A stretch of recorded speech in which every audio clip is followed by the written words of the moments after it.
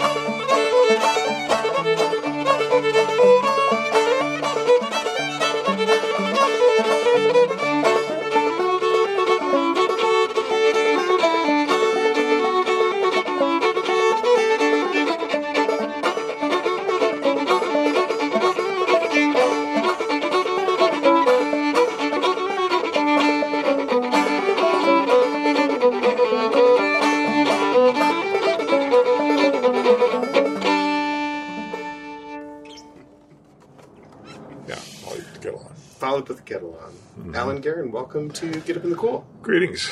Good morning or afternoon or whatever it is. Whatever it is. You're like, I'll do the show just as long as it's not in the morning. And I said, is 1 o'clock okay? And you said, as long as there's coffee. That's right. It's a night owl. Yeah. I just had Scott on last week, and he mentioned you as saying that at the Hostel Jam, Alan shows up late, and then we go late. That's when the party really starts, is when Alan shows up. Oh, sometimes, but I show up. It varies. I'm trying to get in there earlier just because I need to play more. Yeah. Just to be there playing, because I don't play that often. So that is often the only time I play during the week is just at that session. So going earlier is good for me. Yeah. I met you, I believe, when I went to the Portland Old Time Gathering for the first time, which I think was in 2017. Mm-hmm. That's about right. A long time ago. I wasn't living in Portland at the time. I was raised here, but I was living in Philly, and I was experiencing an immense amount of social anxiety at the gathering because the old-time music culture of the West Coast felt very different to me than the East Coast, and I was like, it seems like there's like a lot of cool kids here, and I was like, I was getting in my head about it, and you and I think were at the same after party, and you offered to drive me home all the way across town. I think I was all the way up in St. John's, which sometimes you're there, sometimes you're somewhere else. You went out of your way at the time. Yeah, I don't think we were in St. John. I think we were probably in Northeast or something. Yeah. Maybe at Rachel's house or something like that. Yeah. And, it was a very small moment, but I remember it being very like, okay, here is a little bit of hospitality and generosity, and this is making me feel like I belong. And I feel like it gave me the little push that I needed to get through my own brain or whatever actual obstacles there were. Well, people are people, and then sometimes it can feel that way as you were describing it. Yeah. And so you were probably not wrong. Yeah, that's the thing. It's like people are people. And is the issue now that I'm one of those people or that someone else is one of those people? It's usually a bit of both. Often true, Yeah. Well, how long have you been in Portland? I've been in Portland since 1980. I came to Portland because he hired me. Who hired you? Robert. Across the street? Yeah. You know this person? Is that Robert? I think. Who? Robert Rogers? That may be the one... Or maybe the next door. The one neighbor that I haven't met yet. Yeah. But... You know this street, and okay, very good. Hired you to do what? I came up here to be the chief engineer for KBOO Radio. For KBOO, right? Amazing, great. How long were you the chief for 6 years? For 6 years, 6.5 years. Yeah, KBOO is one of.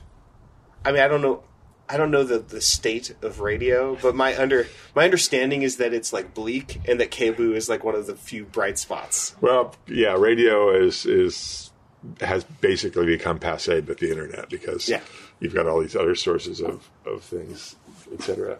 Did you get yourself caught? Oh, no. Here, let me do that. There you go. And radio is... But from when I started working in radio, it became very bleak.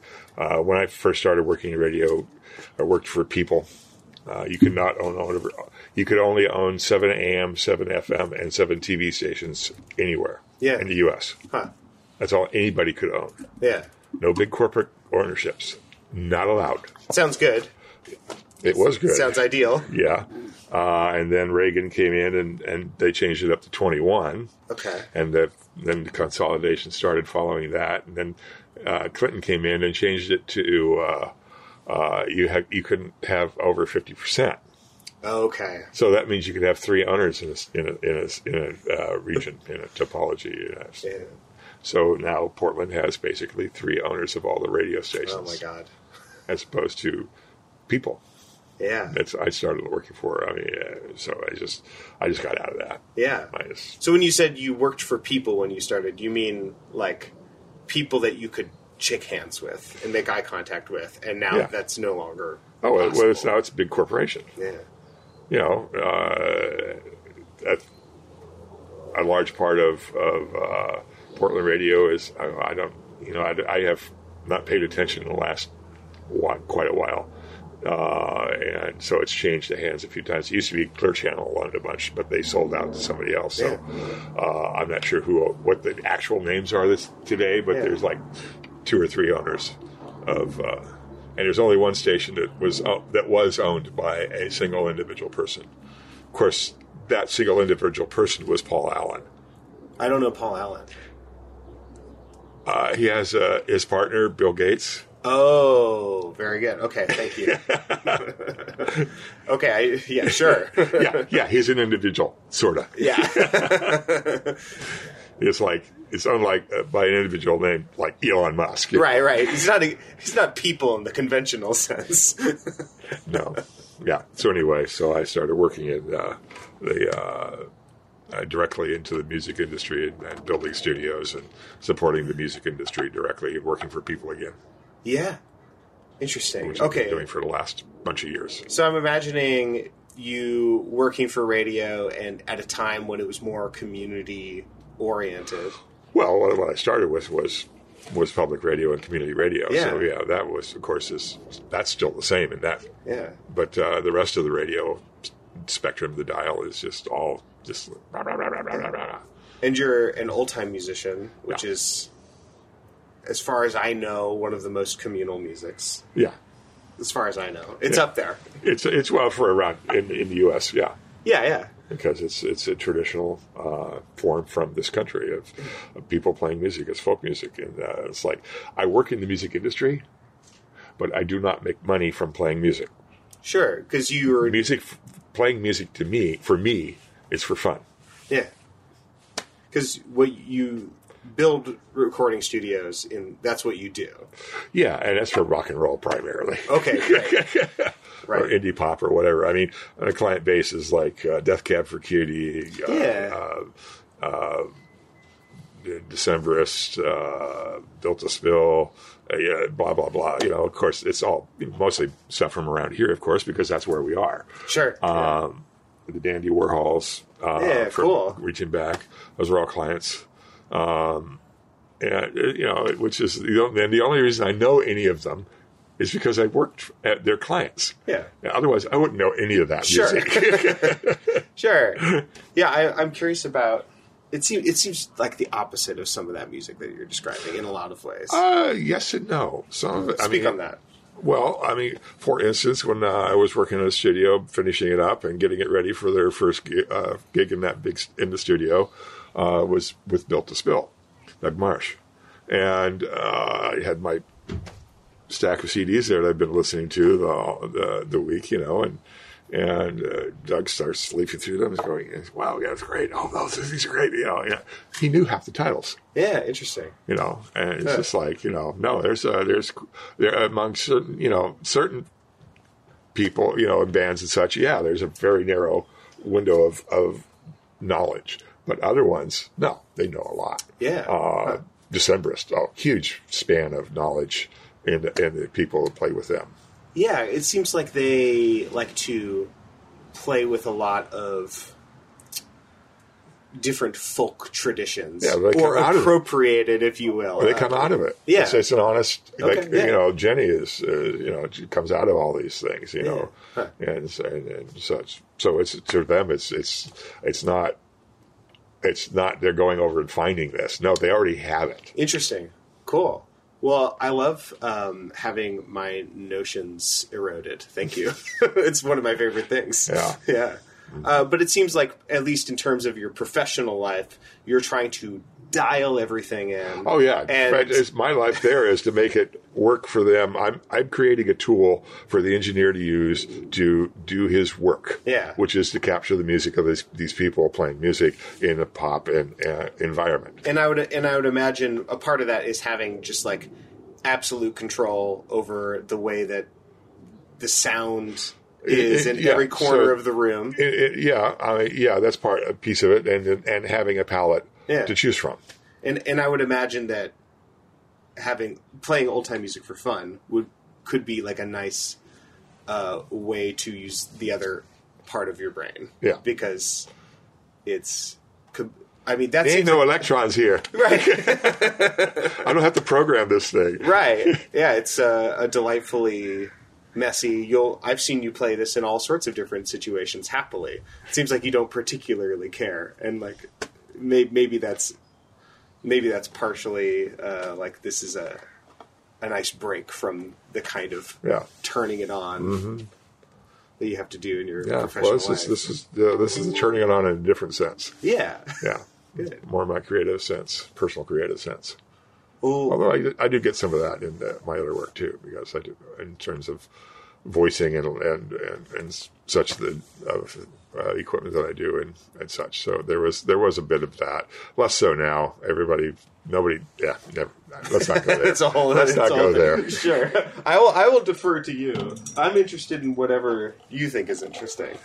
Music. Yeah. Should we play another tune? Sure. So that was the Polly Put the Kettle On that you play. Right. Yeah. And it's probably got a mix of lots of different folks in it. Polly's. Yeah. Well, and as I was saying, I played dances for 20 years, square dances for 20 years. So you don't, playing the same thing note for note the same way at the same time is not interesting. Yeah. Of course. And so to me, it's like there's a framework for the tune. Yeah.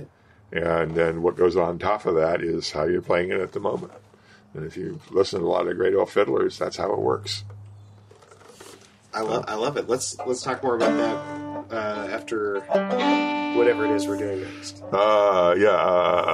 Let's see, we're in D right now. So I'm just in standard G, and I'll just change my you're fifth in G. string. Okay. So I play. I'll play that's whatever. Fine. Yeah. I got it when you said that. Yeah, great. I used to play with a guy, banjo player that. He tuned out open G, and we'd just play, all sorts of, different sets, together. I'll tune up for A, but other than that, I'm good to go. Okay. And we can go up to A if you want, but it'll take me a minute. Lee County two-step. I think I've played this before. Freeney's Barn Dance. Very good.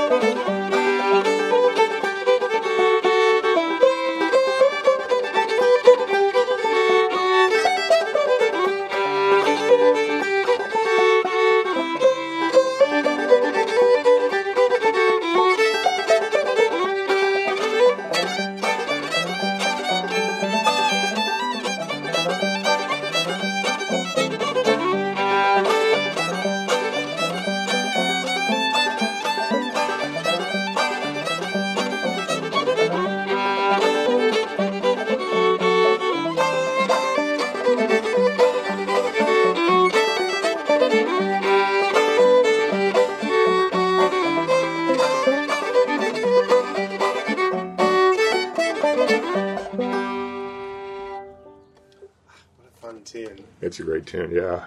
I love that. It's because the first part and the second part, they're just like they're just totally different.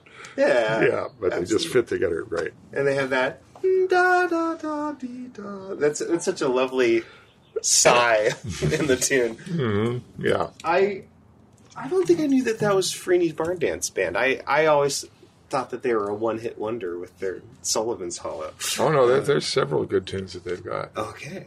Yeah. I'm gonna have to look into that. Yeah, all that Mississippi stuff. There's some great stuff there. When did you start playing the fiddle? 76. 76. Why? Why not? That's the one answer. There's a lot of reasons why not. Well, it's hard. It sounds bad for a long time. Yeah, only to other people. It hurts your body. Only to other people.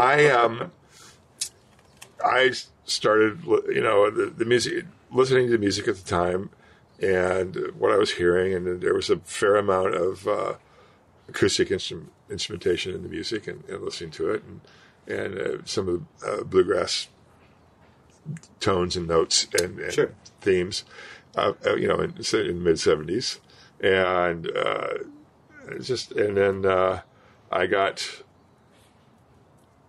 my housemate said, "Hey, Alan, you want to go to a square dance at a church tonight?"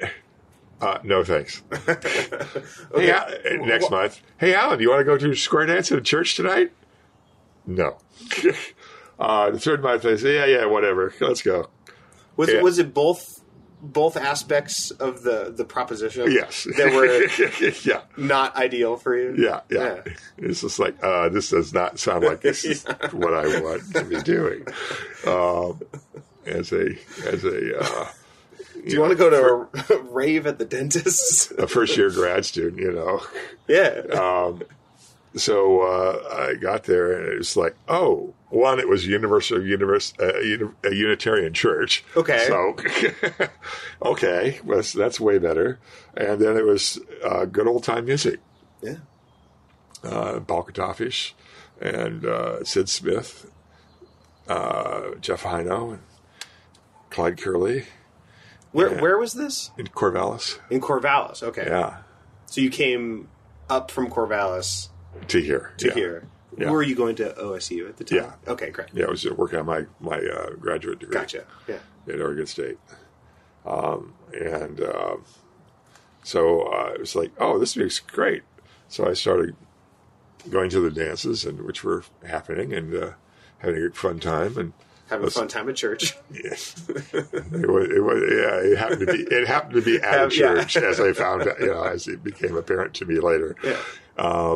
And then I started learning how to clog, and worked and learned how to clog. And I feel like you buried the lead. I didn't know that you clogged. We could have set up this interview very differently. Well, did you bring your board? No, I had no, and I have an ankle injury right now anyway, so we ain't clogging today. Let me know when you're good, and we'll do a whole clogging episode. Yeah, I haven't done that in eons. And so I hung out with those guys, and then I started got an instrument. I started learning how to play the fiddle, and took some lessons from somebody, and got the basics down, and started learning. And then my mom reminded me that when I was younger, later on in middle school and junior high school, that I wanted to play the fiddle, the violin. Oh. And I had completely forgotten that. And I had just naturally gone back to that same place. Yeah. You put a pin in that for in the back of my brain. 20 years or whatever. Yeah. So then eventually I came around to it, and got an instrument and started playing. Yeah. Was your interest at the time, what was appealing to you? Was it just the sound of the fiddle itself, or was it the sort of built-in community of musicians? I don't know what it necessarily looked like in Corvallis at the time, other than the square dance. What was appealing to you? Oh, there was a very solid community of musicians there then. Yeah. It was the music. I just loved the music, and then I liked the community as well. Okay. Little column. The music was just like, it just spoke to me, and it was just like, oh yeah, this is great. Was fiddle your first instrument? Yeah. Well, no, I played the trombone in high school. Okay, great. So nothing with stops. Right. But there's, I guess, some similarities in terms of like tuning your ear, the intonation aspects. Nothing with stops. Yeah. Yeah. There are only 4 discrete notes on a fiddle. Sure. There's one discrete note on a trombone. Yeah. and the harmonics of it. Yeah. The embouchure. So that was similar in that aspect. Yeah. When you moved to Portland to start working for KBOO, what was the old-time music scene like in the 80s here. I've been trying to like fill out the history of old time Portland, right. On this show, and for my own purposes because I want to know. But mostly, it's been 2000 on. Right. Is what I've covered. Oh, that's new. And I have, yeah, exactly. I want to know what was going on in the 80s. Well, there were people playing music, of course. It become I get mixed up about who was where, what, when. Fine. And feel free to spread misinformation on this show. I do it all the time. Fake lore, as we call it. Yeah. And Apocrypha. Yeah, Tolly was here. Tolly Tollefson. She's now in North Carolina, and hangs out with Rich, the blind fiddler. Name's not coming to me. Sorry. Yeah, I might recognize the last very name. Good fiddler. I'm blanking on his last name. Anyway. Were there jams and dances happening here at the time? Not. Tolly started she'd been dancing with us. She came from Corvallis as well. Yeah. And she came up here with Paul, her husband, and they started a clogging troupe, and they started putting on monthly square dances. There were other people who had started a contra dance around that same time, so both of those things were going on. It's Portland, so there's always been a fair amount, not always, but around that time, and actually just shortly before that time, a lot of pretty good Irish music in this town. Yeah. Because that's in the late 70s is when Kevin and Michal moved here, and which helped boost up Irish music in this town quite a bit. But even then, there was music, English and Irish music before that going on. And who else is around? Oh, there's just Dale Russ, Nick Voorhees on whistle and flute for Irish. Oh God, I can't remember back then. And then there's just a whole bunch of us that just came out and played. Came out to where? Oh, played for the Cloggers. Played for the Cloggers. Yeah, so and the monthly square dance. Yeah, and sometimes, the monthly square dance was usually some sort of organized band, right? As opposed to in Corvallis, where the monthly square dance was usually an all comers, including the caller. And, oh, cool. Yeah, and we just rented the Grange Hall. Riverside Grange, and put out the word there'd be a dance tonight, and people would show up, and there would just be a huge band, and and 2 or 3 callers share the evening and split it all up, so we all get a chance to play, dance, and call, and so that was all fun, and I started a dance there, and then I started a dance there later on. Down there, monthly dance in town, bringing bands in from around in Seattle and etc. And I'm assuming that one's still going on down there. Huh. I forget. Yeah, it's interesting. It seems like most of the music making went hand in hand with facilitating dancing, and I'm not hearing you describing a lot of just people sitting in kitchens or in bars and playing just for the sake of playing. Not in bars. There was not a lot of space for that. Sure. Especially in Corvallis, because at that point in time there was not many bars. Yeah. There was, and there certainly were no sessions in bars. Yeah. It was the old days when the OLCC kept the number of bars in the college town down. Yeah. So those busybodies, that just there wasn't that. Yeah. There were a few people played and might play a little bit in a restaurant or a coffee house or something, but not a lot of that either. Yeah. So when you moved up to Portland, there's it seems like there's a big chunk of time between the 80s and whenever Foghorn started doing their thing here in the early 2000s. And it sounds like dance culture facilitating clogging and square dancing was a lot of... There was in terms of the public stuff, yeah. And then up here, then eventually we had, up in Portland, then we started having more sessions. Became sessions at bars and such. That we used to meet at the Lucky Labrador. Oh, yeah, like this one? Or I guess there's more... No, the original, on Morrison. Okay, very good. The Dirty Dog, as we used to call it. Great. So, yeah, we used to go there and play. That's where I first met that kid who became Sammy.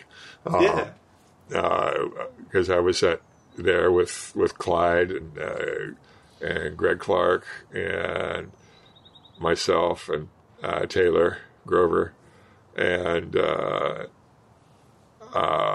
few other people. And Taylor said, and we had this new kid showed up playing banjo and guitar. He says, what's his name? I said, I'm terrible. I think it's Sammy. And of course it wasn't. It's Stephen, but that's how Sammy got his name. You misnaming him. Yeah. Interesting. And then Taylor not dropping it. Amazing. I had no idea. Yeah. That's a household name here. So. Yeah. Interesting. It's what happened. I couldn't remember his name, and I told him the wrong one, and then he just, for whatever reason, he just kept calling him Sammy. Yeah. So it was Taylor that made it, but it was me that originated it. Yeah. And so we used to play there, and then moved to a couple different places. We got tired of that place for a variety of reasons, and then moved here and there. We eventually moved over to Beulah Land, and on 28th and near Burnside, and had sessions there. And that was pretty much probably the progenitor of Foghorn. Yeah. Because that was all the boys, and then Josh and myself and Dave Pugh. And probably a couple other people, and Greg Clark would come in, and a few other folks that we played with at Beulah Land. Yeah. And it may or may not be there.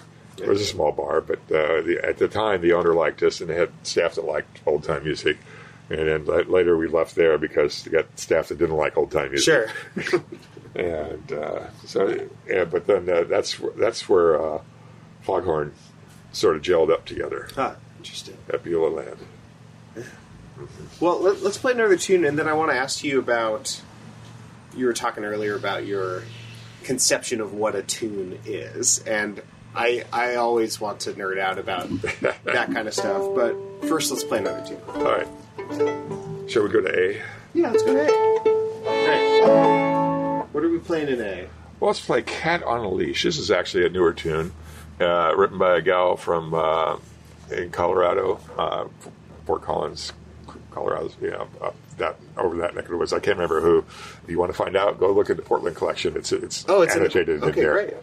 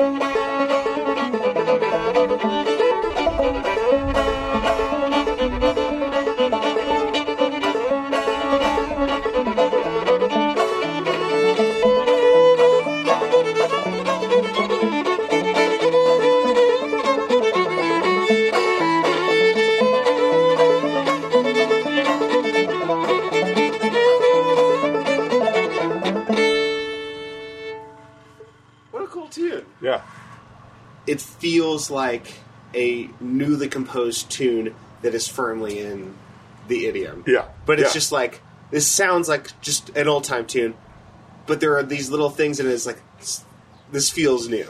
Yeah. Yeah, it's hard to But it's totally there. Yeah. It's totally, it's a great old tune. Yeah. It's new, so what? Yeah. It's an old tune.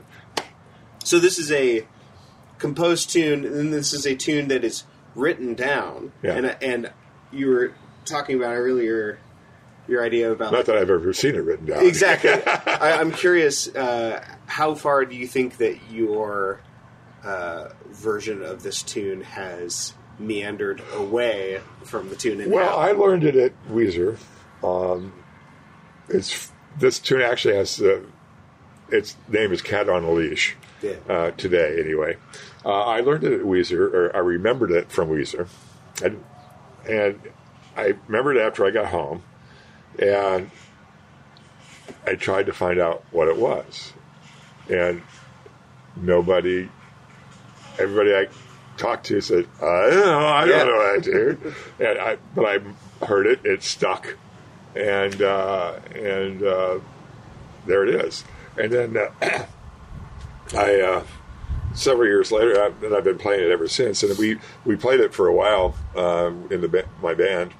And Clyde learned it, and Clyde gave it a name of Billy Church Memorial Breakdown. Great. Which has a whole other long story, which if you ever get with Clyde, ask him about that. Okay, great.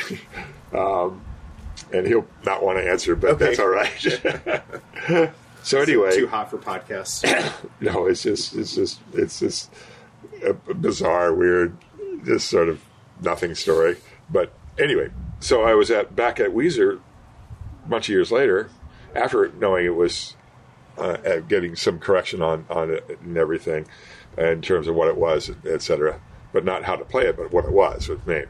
And do you know Ellen Rosenbaum? Oh, guitar player. I don't think so. She's one of the people behind Chroma. Anyway, so Ellen has come over many times over to Weezer, and I love playing with Ellen. And she knows this person that wrote it. And the Colorado connection. Yeah, right. Great. Yeah, probably lives down the street, or at least 20, 50 miles away, And we were playing, and I said, now, Ellen, how does that... She says, no, you got it. That's it. Great. Cool. So that's all I know. Yeah. And the only reason that, in fact, back to Clyde, is that Clyde and George and Sue Songer put together the Portland Collection books, and they put this one in there, and then that's how we found out that it was written recently, and got the connection and the background, because in doing all the legal research for all the tunes that were published is when it came up, and it got a name, et cetera, et cetera.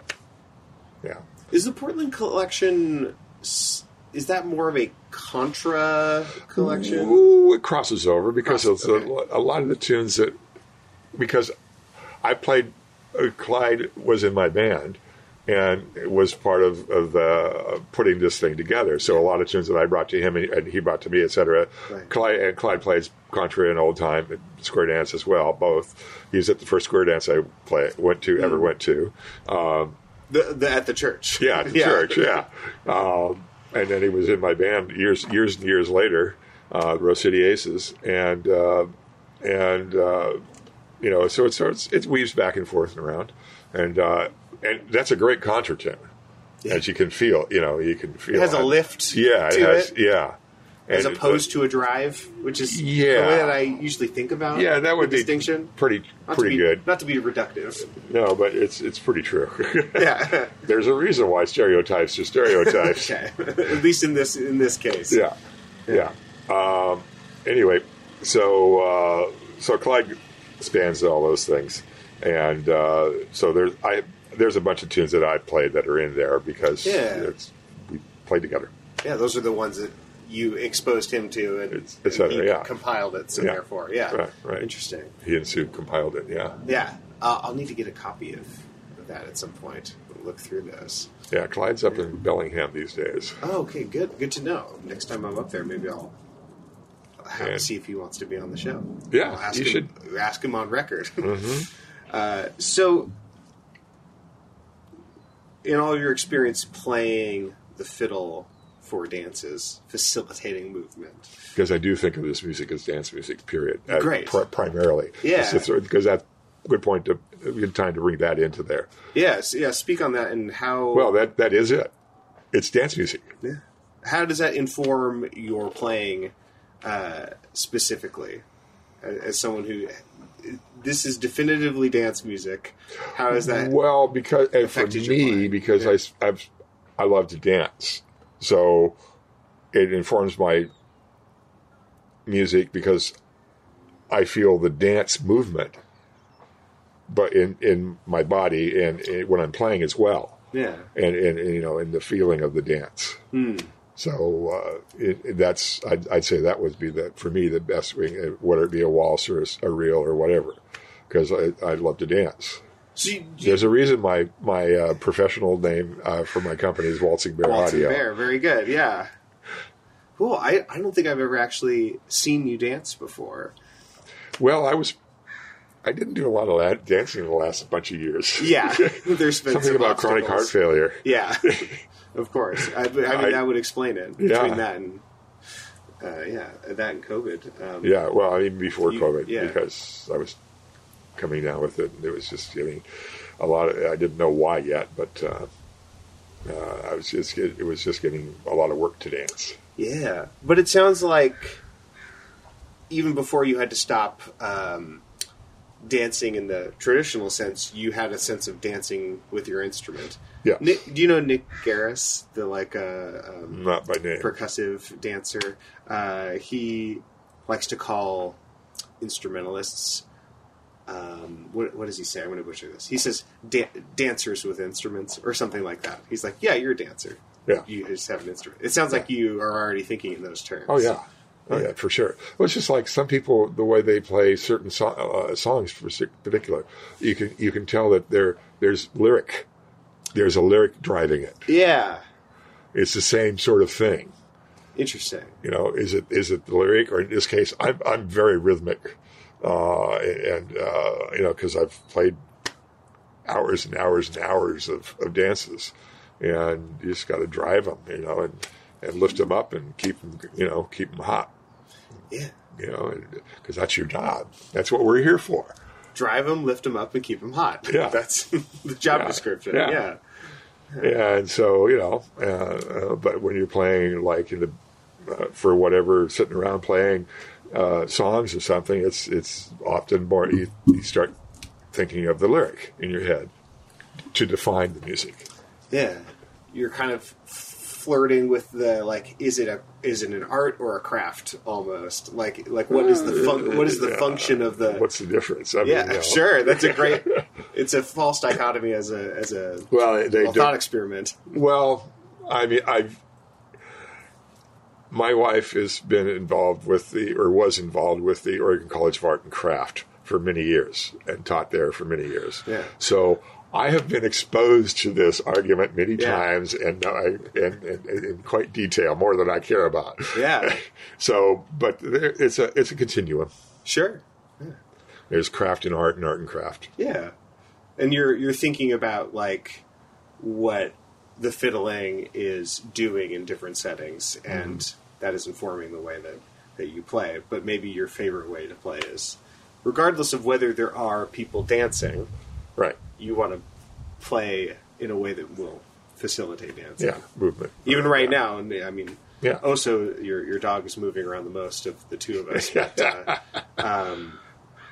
I feel like we're at a square dance. Yeah. And how does that inform your the way that you conceive of a tune? Depends what you mean by conceive of. I guess that's not. What is your concept of a tune, or how to transmit a tune? Because you were talking earlier about Polly Put the Kettle On, and I think that was on record. And how you're like, I'm not exactly sure how I play this or where it comes from, but this is the way that I play it, and that's because it fits these. Yeah, well, it's not so much I'm not exactly sure how I play it as much as that, particularly a tune like Polly Put the Kettle On, it is, to me, that is, it is a tune that, and there's different ones, different ways. It is a very reductive tune. It has a very spare framework. Okay. That is really open for playing around on. So it's jumped into my lap. What are the anchors in that tune then for you? What are the things that like you need to hit in order to make it that tune? And then but see, it varies. Yeah. Staying within the melody, but not necessarily, and being rhythmic, but I tend to throw a lot of syncopation in at times on tunes like that one. And it very, or I'll on other tunes I'll draw things out and just slur across something. Sure. It varies depending on the tune, partially depending on the tune. Yeah. Because like the Freeney's Lee County two-step, that's in that second part, it's got some other things that just happen with the bow and the fingering that wouldn't happen elsewhere in a tune. Sure. Yeah. Interesting. And it also depends on how many people I'm playing with. Okay. Because like with Clyde and in the Rose City Aces, it was two fiddles, guitar, banjo, and guitar and banjo. So we had two fiddles. Yeah. How do you play differently when there's another fiddler? Sometimes you play in unison. Sometimes I'm just hitting. I'll just be playing grit rhythm. Yeah. Yeah, very good. Yeah. Just grit rhythm, and in the context of that tune, just drive. Yeah. You're just working on drive. You have a very lovely and distinctive. I would almost describe it as a bite, and it's a rhythmic biting when you play. That's like is really easy to just like lock into, and I would imagine maybe that's part of it. Yeah, an intentional thing. That's a function. It's the dance. Yeah. Mm-hmm. Yeah. What do you want to play for our? I think we're up to 4. This would be 4. 4. And then we'll have time for one more. Okay. I was thinking that since we're in A, you want to try Jenny? Jenny on the Railroad? Oh, I was like, which Jenny tune are we going to play? Everybody plays it slightly differently, depending on who they learned it from, etc. So, yeah, I learned it from Ron Andrico.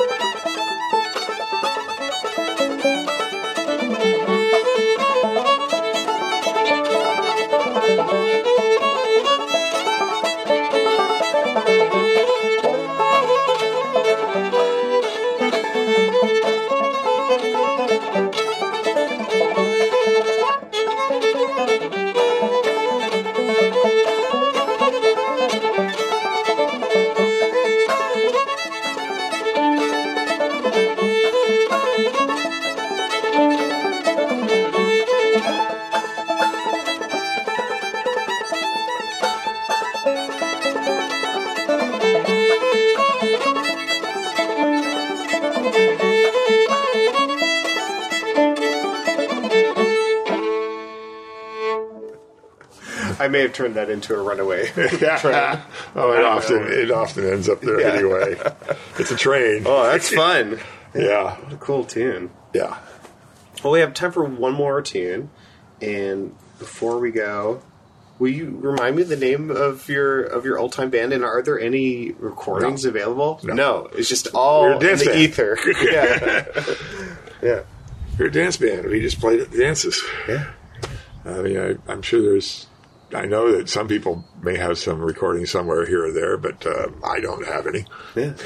Well, write in, anyone, and we'll link it. I'm sure Woody. I know Woody's got some. So. Well, I mean, in a way, that's like even more exciting because it would be like there are source recordings of your Portland dance band. I would love to hear that. Yeah. Cool. Well, what do you want to do for the last tune? Bibb County Hoedown. Yeah, I don't know that one. It's either Stripling Brothers or 7 Foot Deli. Thanks so much again for doing this, Alan. Sure, no problem. This has been great. Play music? Oh, okay. Yeah. You ready to bust down on Bibb County Hoedown? Bibb County